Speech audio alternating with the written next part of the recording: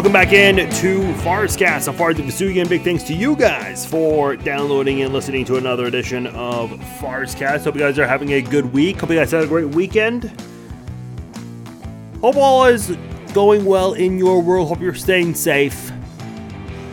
This is going to be a fun show. We're going to have Charles Goldman from the Chiefs Wire and Zach Stegenga, who, if you guys have listened to this long enough, or if you listen to the Chiefs Zone, you recognize his voice. They're going to be joining us. So we're going to do a Chiefs Zone podcast on this episode of Farscast. So here's what I've decided to do, because a lot of people have been wanting the Chiefs Zone podcast and whatnot. I'm obviously still going to be doing Farscast, but here's what I will do. And this is going to be very similar to what Joe Rogan does with his Joe Rogan Experience, which he also goes side by side with his JRE MMA show.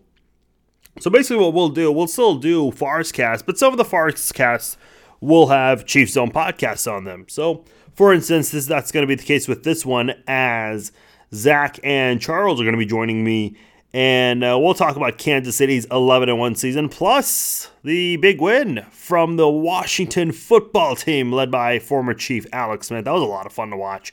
So we'll talk about that with Charles and much more with the Kansas City Chiefs. Really good conversation. I will say it's obviously been pre-recorded already, but we actually did it on Facebook Live. So this is the first time. I actually tried this with Jared last week, but I was in Facebook jail last week, so unfortunately that didn't go as planned. But we did do a Facebook Live video, and I will say it's hard to schedule these because I don't know exactly when I'm going to do these at what time. So it is hard to project. So I will say they are going to be pretty sudden. It's kind of going to be last notice. It's going to be last notice. So got to be on the lookout for that. Definitely be following me on Facebook, facebook.com/Farzin Vousoughian, and that way you'll be up to date and you'll get a notification anytime I do go live. But we tried it for the first time. Went pretty well. Had some nice interaction on there. For a first time, not too bad. Didn't have a lot of interaction, but we'll see how it goes with future guests. If non-Chiefs related guests come on, are we still going to have the same amount of viewers and interaction? I don't know. That's what I'm kind of nervous about the most. So we'll see how that pans out. But we'll give it a try for a little bit. And if I like how things go, we'll continue doing our Facebook Lives. Because I do upload the guest segments to YouTube. I'm sure some of you guys have noticed that. Not the entire show, just the guest segments. I want to try to put them on Facebook as well. So we're going to give it a shot today with Charles Goldman. He'll be joining us in just a moment. If you haven't checked out Farscast before, subscribe to the podcast. Check out some of our older episodes. I think you'll really like what you hear. We've had a lot of different kinds of guests in the, now 12 episodes that we've done Farscasts. We've had Danny Boatwright, the winner of Survivor. We had Jason Brown, the head coach from Last Chance U. That was a lot of fun. Jared McMullen, former YouTuber, or I guess technically still a YouTuber, hosted one of the more popular YouTube shows out there, Friday Night Cranks. He was on most recently. Author Melody McAllister was on, and then I've had some podcasters, bloggers out there, Zach Stegenga, who you're gonna hear shortly, DJ Law, Dan Doherty, some of my good buddies out there in the podcast/blogging world. So check out some of those in the archive section on Apple Podcasts, Google Play, Spotify, Stitcher, Amazon, Pandora. We are just about everywhere. So you can find the podcast anywhere where they have podcasts, which is pretty cool. So check that out and feel free to follow me on social media. Like I said, the live videos, in order to get a notification, you have to be following me on Facebook at facebook.com/Farzin Vousoughian. So follow me on there, and you'll get a notification anytime I do go live. I do go live for the Chiefs games at halftime and after the game, and I've included Zach on those lately. And we'll try to keep doing that, see how things go. But nonetheless, we do have all of that going on, and we'll try to do our guest segments as well on Facebook Live and see how that pans out for a couple of episodes. If people like it, we'll keep doing it. If not, then we'll just pre-record them and then upload them to the podcast section. So for those listening to the podcast right now, obviously, we had a couple of comments that we read on the broadcast on our Facebook Live through Zoom. So be aware that may be why you hear some of the interaction on there. Gonna sound a little different than most guest segments all of the guest segments that we've done so far on this podcast. So be aware of that when you listen to it. Zach Stegna and Charles Goldman of the Chiefs Wire joining me in just a moment.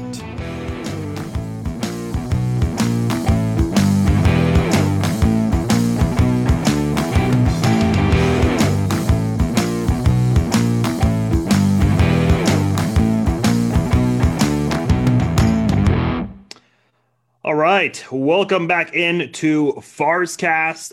Really excited for this episode as we've got a good one for you. We got a good treat here as Zach is coming back to join me. For those of you guys who joined us for the Facebook Live last night for Sunday Night Football between the Chiefs and Broncos, Zach joined me then, and we had a lot of fun doing that at halftime and after the game. And also joining us for this podcast, Charles Goldman of the Chiefs Wire. You can go check out his stuff over at thechiefswire.com. They're part of USA Today's Wire Network. They've got so many great things going on with all 32 teams.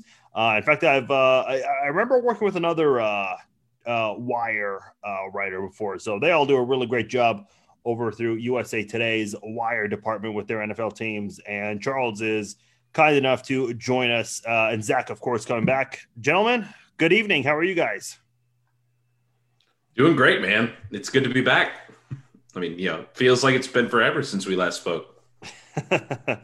Charles, I haven't talked to you in a really long time. How have you been, man? Hey, man, I've been great. Thanks for having me on again. I appreciate it so much. It's always a pleasure to join the show. I remember like way back when I was one of the first guests, I believe, or first like multi-appearing guests. I don't even know what it was, but it was something along those lines. No, you're always good to talk to, and you, of course, do really good stuff over at the Chiefs Wire. We'll talk about that, what you've got going on, any big stories that maybe people can expect. So we'll get into all of that shortly. But I guess the biggest story tonight, not directly Chiefs related, but the big win for the Washington football team, former Chief Alex Smith getting it done. Didn't look like it was going to happen early on, but eventually Washington got going, and Roethlisberger, when he really needed to come through in the end, on that fourth down play, I mean, they had the perfect mismatch, and they completely missed. And then that interception, I mean, just two brutal plays from Roethlisberger there, and Washington simply took advantage and won the game, handing them their first loss of the season. I was going to say, if you had told me that, the Steelers were going to have their first loss, great. But would I have really believed that if you look at the remaining schedule, if you had told me that loss was going to be the Washington football team, I'd have probably laughed at you, if we're being honest here. I mean, could I see them lose to the Bills? Sure, that makes sense. But the football team? Really? Like, hey, good on them. No disrespect, but really didn't see that coming at all. I don't know, man. I kind of had like a sneaking suspicion that this Washington team could kind of sneak up on the Steelers. They've had just like a really decent defense for a while now, and this was kind of a nice that D line especially, yeah. Oh man, with Chase Young on there and Montez Sweat on the other side. Obviously, they got Kendall Fuller up in the secondary. We're very familiar with him, and they just got some athletes in that group. And obviously, Alex Smith has completely transformed that offense. So it's amazing what competency will do. Right. What's their record since Alex Smith took over? I think they didn't have a win until I think they had maybe one win before he took over, but I think he's led them to our last 3 or 4 wins. So again, it's one of those things where you have a veteran quarterback coming in, taking over when really they'd had nothing for a while. Just a lot of either rookies or first year starters, or it is amazing what that presence can kind of do. They do have some real talent though that they're building. I mean, honestly, I feel like that was always one of the teams that it seemed like ownership just led to a culture of dysfunction that wouldn't get out of its own way. I I mean, having spent a fair bit of time in New York, it reminded me a little bit of the Knicks, if we're being honest here. And that's never a compliment. But they've got some real good pieces there that they could be interesting to watch here moving forward. And plus the comeback player of the year in Alex Smith. I mean, that's kind of official now, isn't it? Yeah, some people certainly think that. And look, I don't know how you. I was having this conversation with a couple people on social media. How do you measure comeback player of the year? Is it just simply, whoever's coming back and has the best performance? Does the backstory have anything to do with it? Because if you remember Michael Vick, what he came back from, obviously not a very good thing, of course, but when he came back, he won comeback player of the year, and some were not happy about it. Some people were nervous that Adrian Peterson was going to win over Eric Berry in 2015. And that was right around the time when Peterson, it was discovered that he had been accused of child abuse, and people weren't sure, hey, should we give it to this guy? It's like, Michael Vick has won it before. So I hope Alex Smith wins. I will say it is really hard to top Roethlisberger right now because he does lead an 11-1 football team that just suffered a loss for the first time. I hope it's Alex Smith, but I don't know. I think the voters are going to go with the best backstory, in my opinion. I think in this case they kind of have to. I mean, you look at the injury that he came back from. Honestly, the last quarterback who had something like that also happened to play for the Washington football team, Joe Theismann. He never played again, ever. Honestly, Alex Smith is kind of lucky he's walking, let alone playing at a high level in the NFL. So, much as I think that Ben Roethlisberger is certainly a deserving candidate, no way. It's got to be Alex Smith. I think the minute he stepped on that field and didn't absolutely suck it up, he locked that one in. But we'll see if I'm right. And remember, Alex is still kind of in playoff contention here with the football team. They're in a manner of speaking, I guess, yeah. They're tied. Technically, you're right. Yeah, they're tied for the lead for the NFC East, as pitiful as the division is. But if they end up getting to the playoffs and rattle off a win or two, I think that kind of changes the narrative around maybe that division. Well, it's funny. I was actually just looking at the schedule for the I keep wanting to say Redskins, for the Washington football team. So as a starter. When they've had Alex Smith, they're now 3-2. So they won 2 games before Alex Smith, but with 2 different quarterbacks. Haskins won in week 1, and then Kyle Allen in week 7. By the way, here's the funny part: the Washington football team started the season 1-5, and they have a chance at making the playoffs. Alex Smith. This is not going to be his first time being on a team that started 1-5 and made the playoffs. As you remember, of course, 2015, the Chiefs did start 1-5. And it was the same order, too. They won the first game and then lost the next 5. So kind of funny how that all pans out with Alex Smith, wherever he goes. By the way, we are doing this on Facebook. This is the first time we are doing the podcast on a live stream on Facebook. Still not sure if we're going to do this moving forward. We'll see how it goes, but we'll definitely do some of the guest segments on Facebook Live on my Facebook page. So we'll read some of your guys' comments live on here. I see some of you guys are watching. Some of you guys are already commenting. So we'll read a couple of your comments in a moment. And we'll see how this goes. So definitely appreciate you guys joining us live here on my Facebook page. Charles, I do want to go to you for a moment because this Chiefs season has been very interesting with the fact that, this is a team that, they're reigning Super Bowl champions. First time in 50 years they've been able to say that, and they've got a target on their back. And I think as Chiefs fans, we kind of forget what this is all about. Sure, you've got a great football team, but things are not going to be pretty as they go on. Look up any Super Bowl team.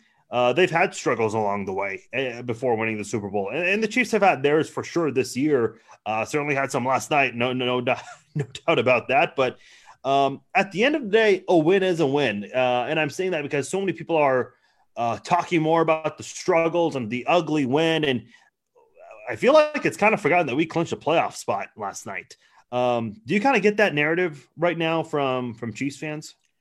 Yeah, it just feels a little bit like nitpicking.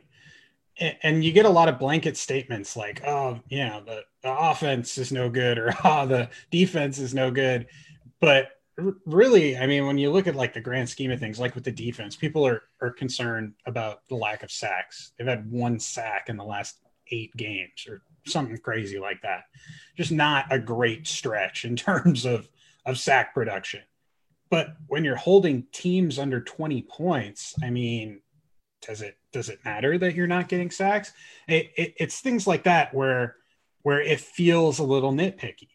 And then, I mean, the offensive line allowed 1 sack on Mahomes, and people are really, concerned about the interior offensive line, about the run game.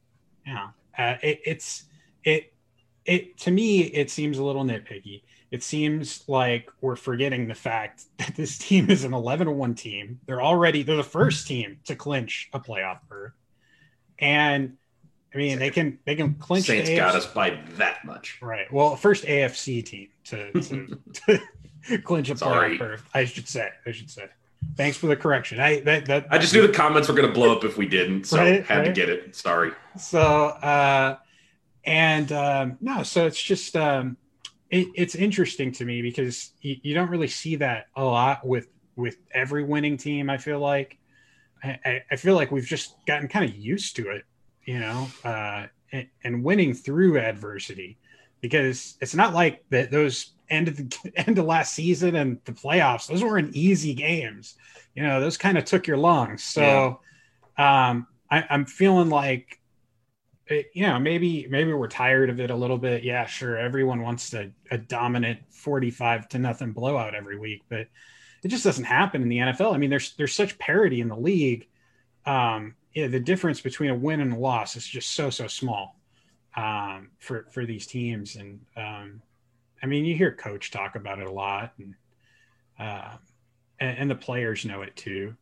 But I feel like sometimes the fans just need to take a step back and kind of look at it from a bigger, broader lens. Oh, go ahead, Zach. No, you're good. I was just going to say, I mean, I couldn't agree more on the nitpicky piece of this, because ultimately we still won, guys. Like the ultimate thing that matters here is 10-1. That's all that matters. Well, this is the other thing too. It's like, winning 11 football games and having 1 loss going into the month of December. And keep in mind, this is, the craziest time of the year. Everyone's looking at the playoff picture right now. Look at teams like we just talked about Washington. We talked about the Giants a little bit, the Raiders, the Ravens. All these teams here. I mean, we're going to be playing with the Dolphins soon. We're going to be playing with the Saints soon, and the Saints are fighting for a 1 seed. The Dolphins are fighting for a playoff spot. So these are teams that are in must-win situations, just like us, because now we find ourselves in kind of a crazy spot with the Pittsburgh Steelers where, hey, look, you lose 1 game, you might be losing that number 1 seed essentially, which is a lot more valuable this year because that's the only seed that's going to have the bye week. And I don't think we're going to go to an 8-team playoff format for each conference. I don't think that happens this year. The NFL's finding ways to work things around it, whether we like it or not. They're finding ways to deal with it. Here's my thing. You look at the whole, because we were talking about nitpicking and all a moment ago.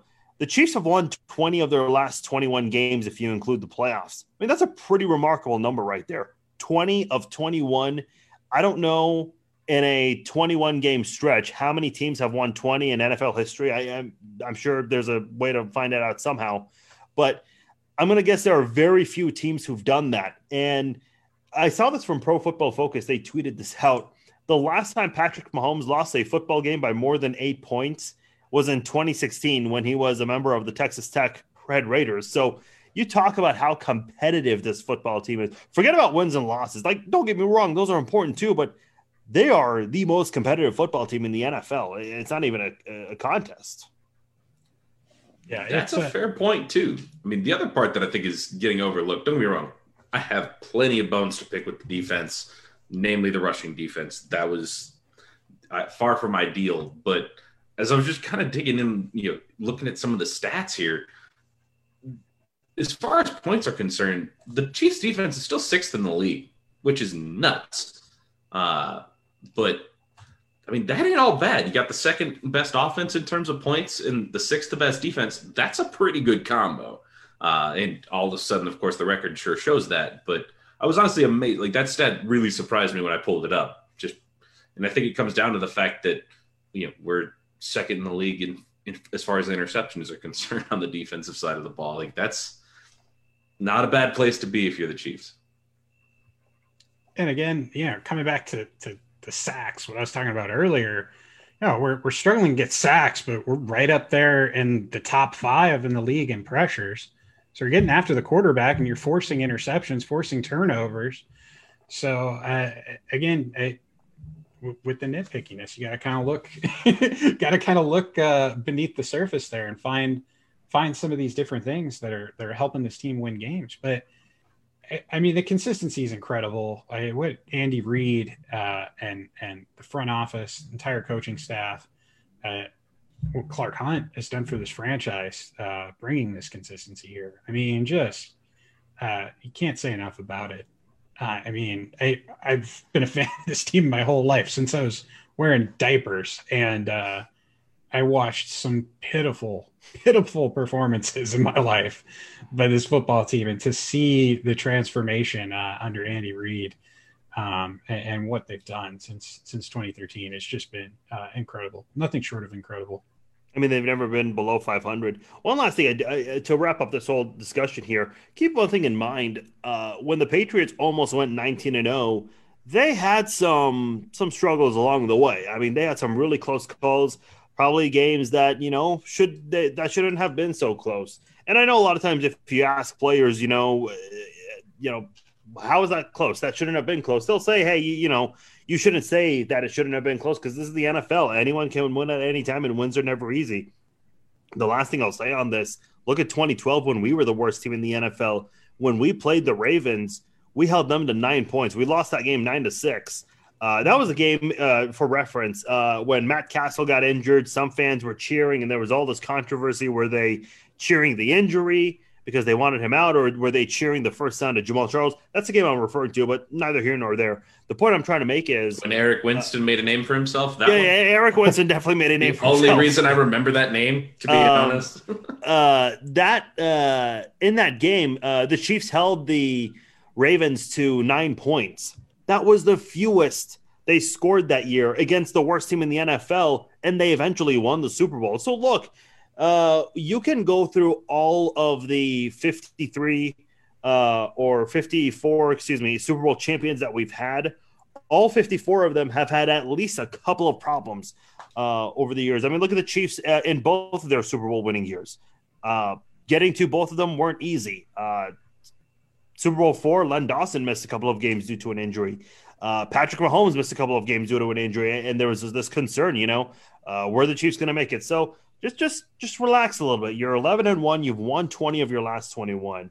I did want to read a comment on here. A couple of people asking about whether the Chiefs are a number 1 seed now that the Steelers lost. So they are not. They're not. Yeah, not yet. And a lot of people will say, well, is this irrelevant to even celebrate? Not necessarily. So the way it works is because the Steelers lost to an NFC team, they still own that number 1 seed. So in a way, you could say that, you could say somewhat irrelevant, but not completely, because if the Steelers do lose another game, and I think they only have AFC opponents the rest of the way, that gives the Chiefs a 1-game lead. And if I'm not mistaken, the Chiefs actually have that cushion where they could lose to either the Saints or the Falcons and still own the number 1 seed. But again, that's if the Steelers lose to another team in the AFC, but you don't know that for sure. So if you do want that number 1 seed, you're still going to need either the Colts, the Dolphins, or the Bills, I believe, is who they have left. I can't remember their. So they've got the Bills, the Colts, and then both Ohio teams. I just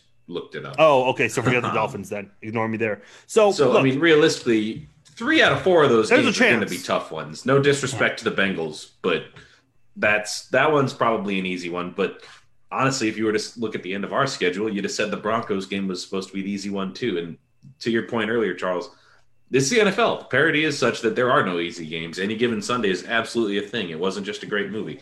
So, I mean, honestly, I think that I wouldn't be shocked to see the Steelers. I mean, I mentioned the Bills earlier, but honestly, with the way the Browns came after it yesterday, wouldn't shock me to see that one end up being in the loss column as well. And who knows? Maybe Philip Rivers has some magic in the battle of the aged quarterbacks, but we'll see how it goes. Yeah. So the way that the tiebreakers work, so say they actually were defeated by an AFC team today, the Chiefs still wouldn't have the number one seed. So it goes division record before conference record. So I believe at least it goes division record before conference. I think that's to win your division. I believe it's it's in the tiebreaker. So if they ended with the same 15-1 or whatever they end with the same whatchamacallit, and the Steelers have to lost to an AFC team that wasn't in their division, they would still end up winning that tiebreaker. But if, say, they lost to like the Browns, then it goes to like either strength of schedule or strength of victory. That's when it gets a little unique. But interesting. We'll kind of see what happens. There's a lot of different scenarios that can kind of play out the next couple of weeks. I'll be honest. I pulled that up on screen number 2. I guess it goes. You were absolutely right, Charles. It does go, head to head first if that's applicable, but in this case it won't be. Then it's the best win-loss percentage within the division. Then it's win-loss in common games. Then it's conference. That's really strange to me. Like, I would have flipped those last two, but yeah. Well, what's interesting is I've used ESPN's playoff machine, and I'll be honest, that is not the most reliable source. I've learned that it's a fun tool, but when it's not working right, you realize it's not so much fun anymore. So there's that. Charles, I don't know if you noticed this, or I don't know if you saw my tweet, or Zach, if you saw me post this on social media, but there are actually several franchise records that could be broken this year, and maybe a couple of league-wide records. The league-wide record that for sure will be broken will be the receiving yards by a tight end. Travis Kelce needs, I think 66 yards a game to do that. I mean, he should get that easily. Now, Kelce's also on pace, if I have it correctly, to break the record for most receptions in a season by a Chief. He actually has the record with 103 catches, I think. Tony Gonzalez once had 102 catches. He's on pace to break that. Tyreek Hill has a chance to break his record of from 2018 for most receiving yards, as well as most touchdown catches in a season by a Chief. The touchdown record is held by Dwayne Bowe. And then this one's going to be pretty close. Patrick Mahomes actually has got a shot at surpassing the amount of touchdowns and yards he had in 2018. I think he gets the yards. I don't know about the touchdowns. But I will say this. I mean, it just shows you this football team. We haven't really talked about them, being like they were before when they were the third highest scoring team in NFL history. But they don't have to be the third highest scoring team to still be as dynamic as they are now, which I think is insane to think, but they're still putting up those kinds of performances. We have to consider they're without Mitchell Schwartz for most of the season, don't have Laurent Duvernay-Tardif, they don't have Kelechi Osemele. They are absent a lot of pieces that kind of helped get them there, or were in the plan to help get them there again. On offense, Sammy Watkins was out for a good portion of the season.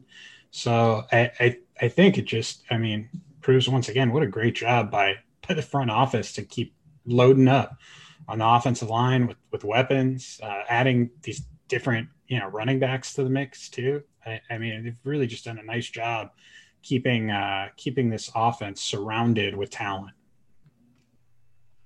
Yeah, and honestly, just being able to have it, kind of coming out of the woodwork, so to speak. Right. You look at some of the people who have taken snaps on that offensive line in particular. Nick Allegretti, 7th rounder last year. He's done a pretty good job, minus the hold that, of course, negated the awesome backflip touchdown, which, well, yeah, you can't do that on the interior offensive line. If you get called for a hold as a guard, yeah, you did that. That's a bit of a bummer. But then the other part is if you look at the defense too, these, Michael Dana, for example, was absolutely crushing it. They had Taco Charlton before he got hurt. Like, they find guys that you wouldn't think are going to be that impressive. And honestly, it reminds me a lot of the way that the Patriots seem to find kind of call it waiver wire or scrap heap talent if you like, and they managed to make it work. And I think that that's a testament not only to the front office finding it, but really the kind of synergy between the front office and Andy Reid and the coaching staff, and understanding like, this is what we want, let's go find it, and making sure that that works really nicely. It's going to be interesting, I think, just to see how they manage that coming into this next year with this like unknown salary cap situation. And because I feel like right now there's a couple guys on the defense and even on the offense who are playing in a type of way where it's like, okay, maybe we should, like in a normal year, extend these guys before the season is over. But there's just so much unknown about, we know what the floor is for the salary cap. We know what it will at a minimum be. Will it be a little bit more than that? Will there end up being, issues that we can't overcome? I mean, internally, there are probably some things in the works that we don't know about quite yet, but it's just, it's going to be interesting because this next year is when we have a lot of talent that's scheduled to become free agents. Yeah, that is interesting. And look, it's a good position to be in. I know a lot of people get concerned. I mean, the past couple of years, the Chiefs have had that challenge of trying to retain everyone when you've got such a good football team, a lot of great players. And the reality is you just can't keep everybody. Everyone wants to get paid because they're playing well, and that's certainly understandable. I think the biggest casualty so far has been Kendall Fuller, which, look, that certainly has hurt our cornerback position right now. But if Kendall Fuller is the best player you've lost in the past couple of years simply because you can't simply afford to keep everyone, you're doing things right, man. If you're Brett Veach, look at the way he's restructured some of the contracts already with Frank Clark, Eric Fisher. I believe Sammy Watkins also got his deal redone. And then you extended Kelsey. You re-signed Chris Jones. You extended Mahomes to that massive deal. So got to give a lot of credit to what the front office has done over the past couple of years. I know a lot of people were nervous at the time when John Dorsey was let go because he was a great evaluator of talent. There's no question about it. He was certainly better than Scott Pioli, which is what we expected out of him. But now you're seeing Brett Veach, and he's doing what we expected from Scott Pioli, except even more. So it's certainly good to see the Chiefs really just excel on that front with this football team, because you do got to have great management. I mean, great players, great scouts, great coaches. That's important. Don't get me wrong, but you want to keep these guys long term too. And you're going to have Kelsey, Hill, Mahomes, and a lot of this coaching staff, at least Andy Reid, for a very long time, for sure. I do want to get into the coaching staff in a moment, but I want to ask you about Le'Veon Bell and Clyde Edwards-Helaire. I know Clyde Edwards-Helaire couldn't play yesterday. He was active, but he didn't. I don't think he got any snaps yesterday because he was dealing with the flu, not COVID related. So certainly no need to panic over that. But Le'Veon Bell, I don't know. How much time do we need to give him? Do you feel like he's actually struggling picking up the offense? Is it the offensive line? Zach, I'll start with you. I mean, where do you start with Le'Veon Bell right now on this team? I mean, I think he showed some really good signs last night. Early on, especially, I was a little surprised to see the amount of snaps that Darrell Williams ended up getting towards the end. And I think that if you look at the fact that he did get the lion's share of the snaps in more crunch timey moments, if you will, leads me to believe that Andy doesn't quite have the confidence in Le'Veon Bell that maybe he'd ideally like to have. And so I think that, I mean, don't be wrong, it's Andy's offense. We all know it's a fairly complex thing. I can't imagine, coming in and having to figure that out that way in the middle of a season, certainly. But I do feel like he's a little bit behind the eight ball in some ways. But ultimately, when we signed him, I wasn't too worried about anything that he's going to do in the regular season. You have him there as an insurance policy in the playoffs, plain and simple. And so if he's able to get up to speed by then and able to be a factor that way, it's a little like when Frank Clark came in last year. And at about this time last year, we were like, why did we spend all this money on this guy? And then obviously through the playoffs, he was a monster. He got up to speed. He got healthy, which is another important part. I think that's a pretty good analogy for where Le'Veon Bell currently stands.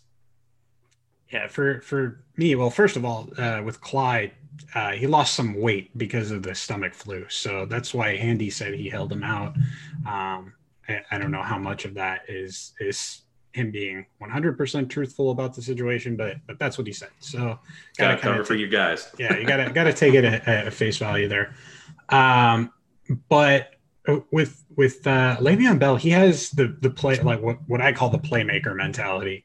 He's always trying to like make that big play happen. We see it with Travis Kelce and Tyreek Hill a lot. They catch the ball, and sometimes, instead of turning upfield and just taking your 1 or 2, 3 yards, they cut back and try to make a bigger play happen, end up losing a couple of yards. I feel like sometimes Le'Veon Bell, he's dancing behind the line of scrimmage, trying to do his thing. He'll end up losing 2 or 3 when he could have just, plowed ahead to get the 2 on the first try. So I feel like as a coach, some of that might come into play in the second half when they went to Darrell Williams. But I also think it could have just been a thing to get Darrell going a little bit. He hasn't really, since that hamstring injury last year, had much success, I feel like, for the Chiefs. So I think, get him going a little bit now instead of a 2-headed rushing attack. You got 3 guys who can come in and do it at a moment's notice. That's going to be important if guy goes down with COVID or injury or whatnot. So I think that had something to do with it. And they obviously have a lot of trust in Darrell Williams because he's been here a while. He knows the system. He knows the protection schemes. And that probably had something to do with it too, being that he can get in there and block because they're dropping back to throw a lot there in the third quarter to try and get back in the game. So I feel like that had a little bit of something to do with it. And then you can just kind of roll with the hot hand a little bit. I did want to ask you, Zach and I talked about this quite a bit last night and at halftime. What was your reaction to the whole Tyreek Hill looked like he dropped it, and then on the replay he for sure got it, and they didn't challenge? What was your reaction with the way that all panned out? And I know Andy Reid was asked about it yesterday and today. What were your thoughts on that whole thing? Well, I tweeted like my initial reaction. I think I said, "What in the world?" Because it's just like the weirdest thing. You never see something like that. I don't think it's ever happened in the history of the NFL. I think earlier today I wrote something. I kind of compared it to the Immaculate Reception, but it was kind of different in the sense it wasn't that everyone who's watching didn't see the reception happen. It was just that Hill had no idea whether or not he caught it. He's being tackled to the ground, face down, ends up rolling over, and the ball just lands right in his chest. He has no idea if it hit the ground or not. I mean, all he saw was he didn't catch it. It pops up above his head, and where do you go from there? So, I think it does kind of fall on coach and on the people on the sideline, people in the booth to kind of buzz down and say, hey, he caught that. But I can respect coach. I mean, he said that he asked Tyreek when he came to the side, hey, did you catch that? Tyreek said no. I mean, what's he supposed to do? And when the replay, it came in simultaneously as they were punting it. The replay, the angle that they needed, there was nothing you could do. I mean, you could have held the punt for about another 3, maybe 4 seconds max before you're going to be taking a penalty. So, and the NFL has certain protocols they go about how quickly they get replay in. So I really think there wasn't anything you could do to change the way that happened. Obviously, a little criticism to the NFL for not having a ref in place to kind of see that catch happened. But again, a miraculous catch. Who could have thought? Who could have? Well, I was just going to say, and I get your criticism of the ref. That's why you're allowed challenges, because referees are going to make mistakes. Here's what I will say, and I know I shared the story with Zach, and I'll share it with you, and for anyone listening that maybe didn't hear it last night. So I think a lot of people know I used to do media production for the Kansas City Royals, and I did that a little bit for the Chiefs.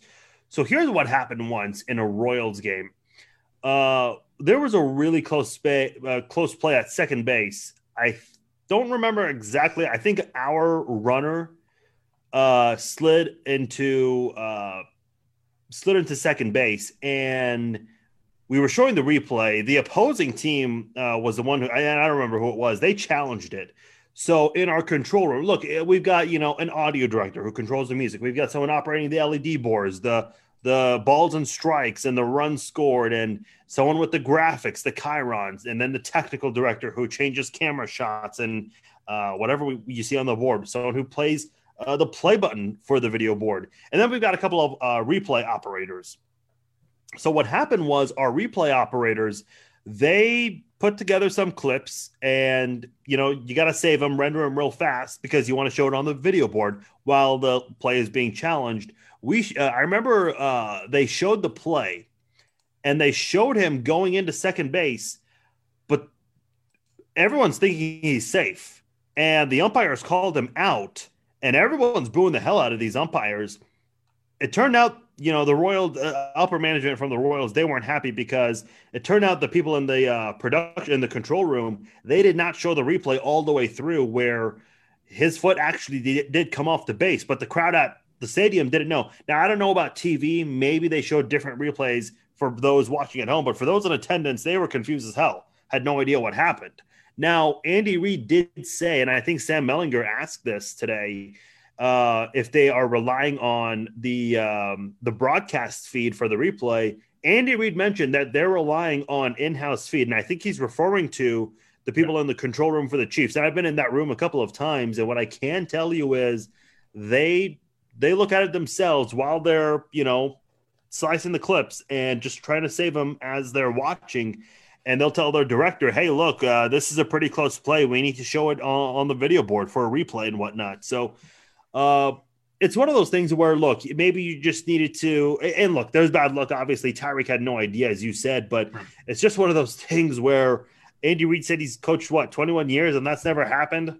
Yeah. I mean, and I will say somebody from the booth, the coaching staff should have seen that.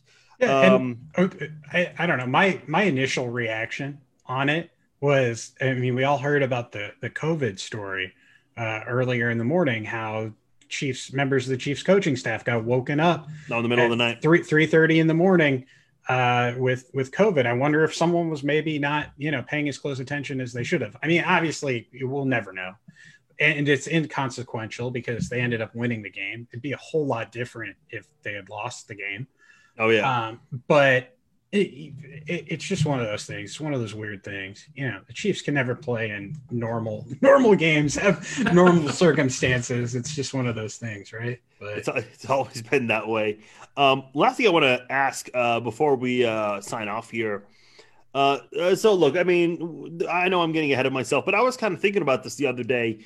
A lot of people are expecting Eric Bieniemy to actually get a head coaching offer this year. They think this has to be the year after being snubbed the past 2 years. There's also talk about Doug Peterson and Matt Nagy, both former offensive coordinators who might get let go. So I want to ask you guys, if that all happens, if Bieniemy moves on and if Nagy and Peterson become available. Now, personally, I think Peterson might get some head coaching offers, or at least some interest there. But let's just say they both happen to be available. Would you guys rather move on with someone like Mike Kafka, or would you be open to a reunion with either Nagy or Peterson? Zach, I'll start with you on that one. Honestly, I think I'm leaning more towards let's get some new blood in there. Don't get me wrong, no disrespect to Matt Nagy or Doug Peterson. To be fair, I don't think Peterson's going to get fired. I really don't. The Eagles have such a slow trigger finger when it comes to stuff like that, historically speaking. I think that the whole Chip Kelly experiment kind of scared their owner a little bit. And so he'll have a little bit more, I guess, a little bit more patience, I think, than maybe his fan base would. To be fair, if it was up to their fans, I think they'd fire a coach every year. As for Matt Nagy, it's hard to know how much is him and how much is just the team around him. To be fair, I don't watch those games closely enough to have a really intelligent opinion here. But as far as I'm concerned, don't get me wrong, I think either of those guys would be chomping at the bit to have the opportunity to come in and be the OC for the Chiefs and work with Mahomes because duh. But ultimately, I think that we'd be better served just moving on to the next one. Keep building up that pipeline of coaches that Andy Reid has been so good at building historically. Heck, the offense that was given us fits yesterday was one of his old lieutenants in Pat Shurmur. So I think that there's plenty of good talent and Andy has a knack for identifying it, that I don't think we need to retread anybody. But that said, if Andy chooses to. I know there will be a darn good reason for it. So I guess it's a long-winded way of saying, in Andy I trust. I'm cool either way. What do you think, Charles? Yeah, I think they would promote Kafka. I think this last year he had an opportunity actually with the Eagles, and he didn't. He ended up signing an extension here instead. And I think, unsaid within that extension was, hey, you're the next guy when Bieniemy's out of here. You're going to get an opportunity to become an OC and then probably one day a head coach. So I think that you would promote Kafka. And then, if Nagy or even Peterson become available and wanted to join the staff in a different capacity, that would probably be something that maybe Andy would explore. But I also think they've done a really good job of kind of identifying guys who fit, who they can bring in, who fit their culture. I mean, you look at the running back coach, brought him in from USC, and he's been lights out for the Chiefs. So I think that they'll have a pipeline available, and people will want to obviously come and work with the offense. And they'll have really just their pick of the litter when it comes to creative offensive minds. If they're looking for a new quarterback coach, someone to work with Patrick and the rest of the offense. Last thing, follow-up question on that. Uh-huh. Sorry, you just saying Bieniemy is going to get a head coaching gig. Which one do you think he gets? I think it's entirely going to depend. The thing with Bieniemy, I feel like he's going to need like a full package sort of thing where he's left control, and not necessarily in terms of the front office, but he's going to make some probably of the personnel decisions in coordination with the front office in a similar way that they've got things going on with Kansas City. I think he's going to want to do things his way because that's just the way he is. And finding the right fit in terms of ownership for that is going to be interesting. And I don't know that it's out there right now, to be honest.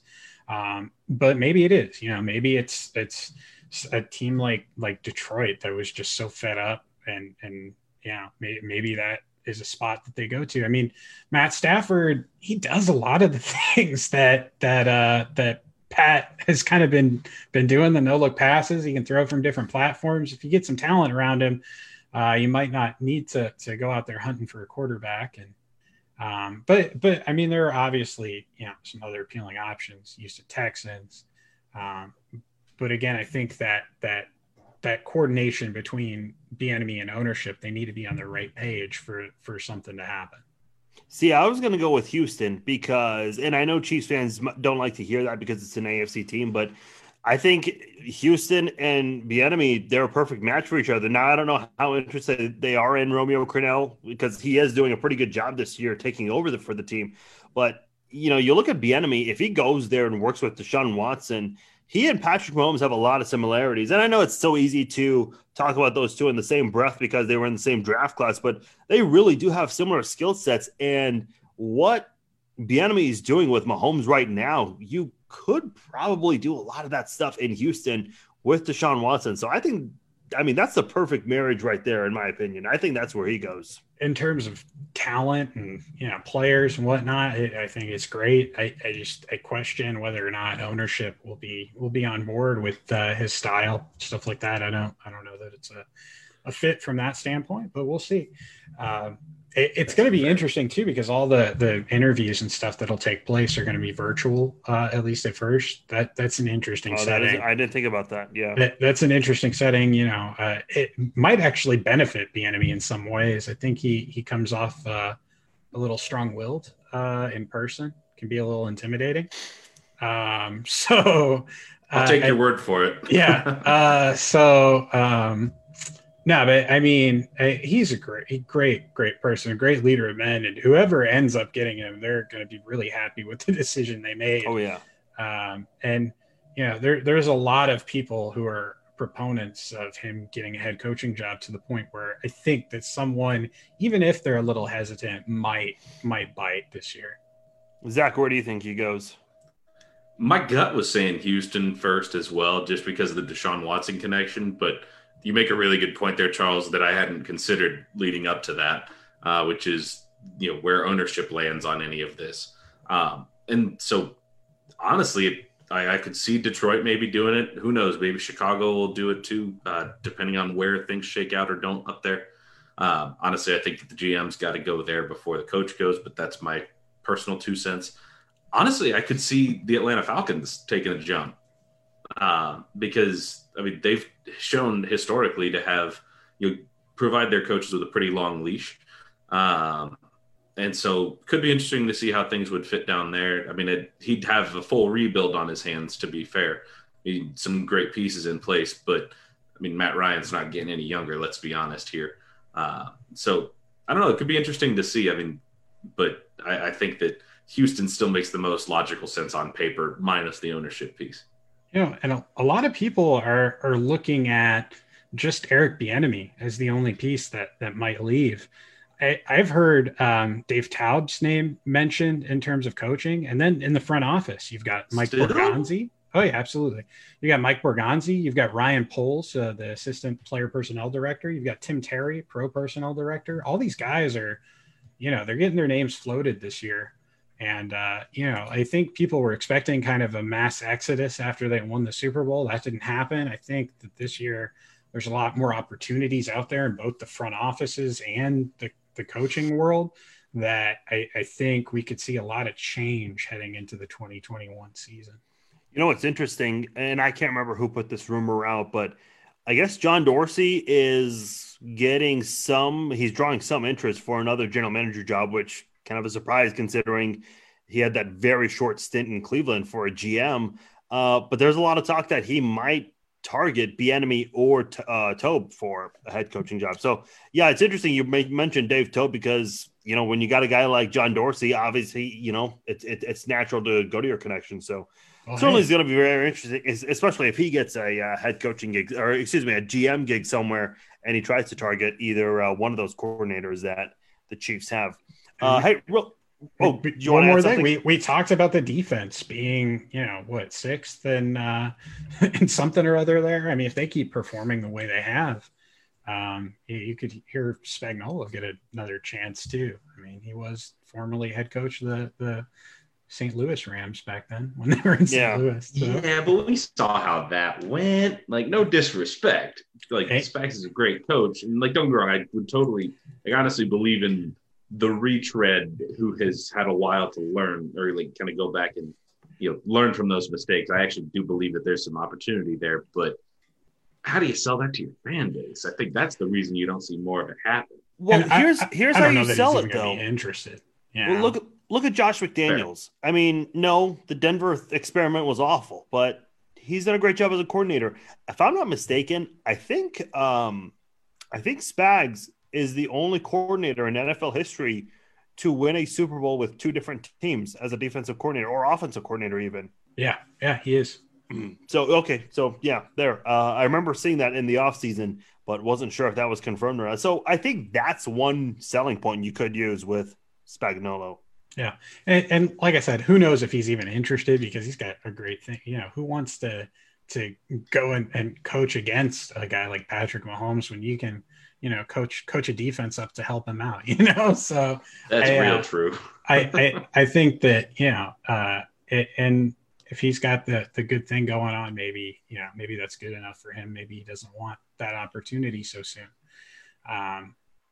But I think it's just it's all going to depend on how the season shakes out too. Are they going to feel like they're going to go back to back? Or are they going to feel like they have unfinished business together to get through to go and try to win another one? That can play into things as well. So before we let you go, I just want you to take a moment, talk about the Chiefs Wire. For those who maybe have never heard of it before, what can you expect? And do you guys have any interesting stories or projects that are coming up on the Chiefs Wire? Yeah, man. We're always up to a little something crazy. The Chiefs Wire, USA Today Sports Media Group's wire site covering the Kansas City Chiefs. I've been the managing editor since, 2016, 2017. It's been a while now. All the years blend together. But especially during this pandemic. Right. You can check us out at chiefswire.usatoday.com. we'll have some interesting stuff coming up. I think we might have an exclusive interview coming in the next couple of weeks, which will be kind of cool, with a player on the Chiefs practice squad that everyone really enjoys. So a little teaser there.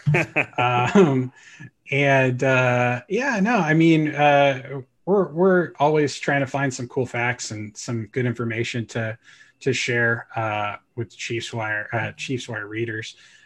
We have our weekly podcast that comes out every Thursday morning, Chiefs Wire podcast. It's hosted by Ed Easton Jr., Talon Grath, and Mitch Carney. And I hop on, do a little segment each week. But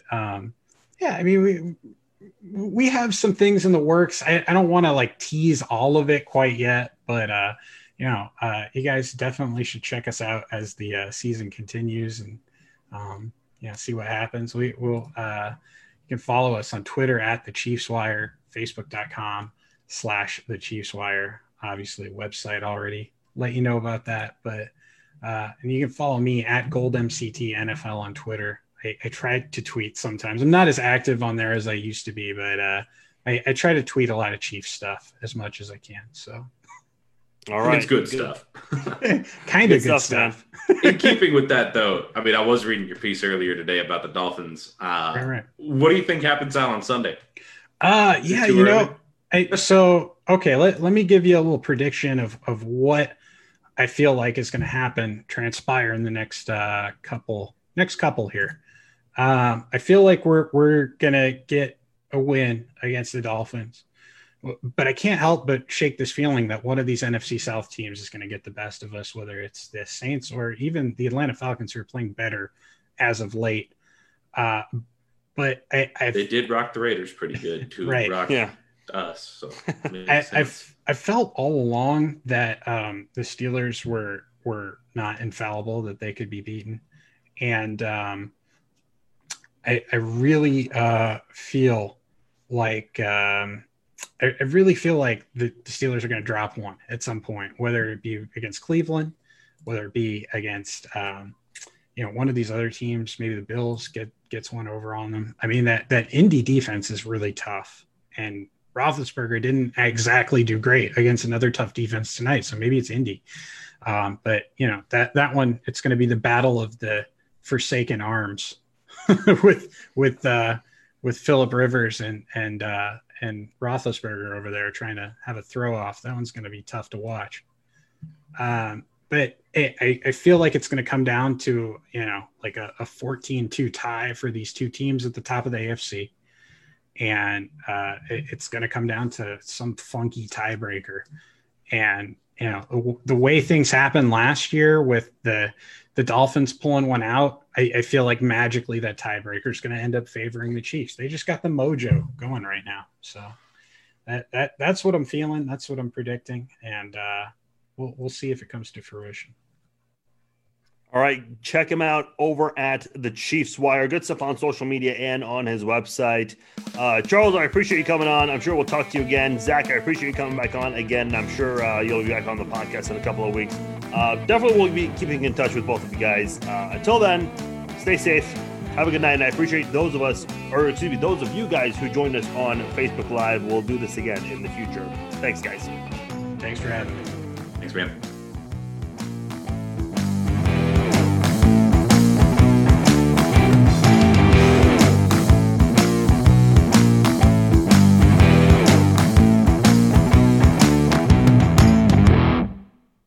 Alrighty, good stuff from Zach and Charles. Got to give a big thanks to those guys for joining me and also helping me out for the first time, allowing me to do that on Facebook Live. So had a lot of fun doing that with those guys, and a big thanks to those who did listen live and interacted with us on there. Definitely appreciate those who did that. So a big thanks to all of you guys, whether you listen live or you listen to the podcast version. Got to give thanks to everybody for doing that. Again, kind of going on a little basis here, trying to figure out how are things, trial and error for now. So we'll try it again with another guest. It's not all going to be Chiefs related, as you guys know. So we'll see what happens in the future. If people still like it, we'll keep doing it. If not, then we'll see if we'll make adjustments or if we'll just pre-record these. So It's up to you guys, ultimately. You guys get to be the ultimate jury on all of that. Once again, thanks to Zach Stegna and Charles Goldman for joining me here on Farscast. Got a big thanks to you guys for listening to the podcast. Subscribe to the podcast, share the links, follow me on social media, interact with me on there, follow my horrible takes on social media. I'm on Facebook and on Twitter, so appreciate you guys for following me and interacting with me on there. Again, hope you guys enjoyed this episode of Farscast. I will talk to you guys next week. Stay safe.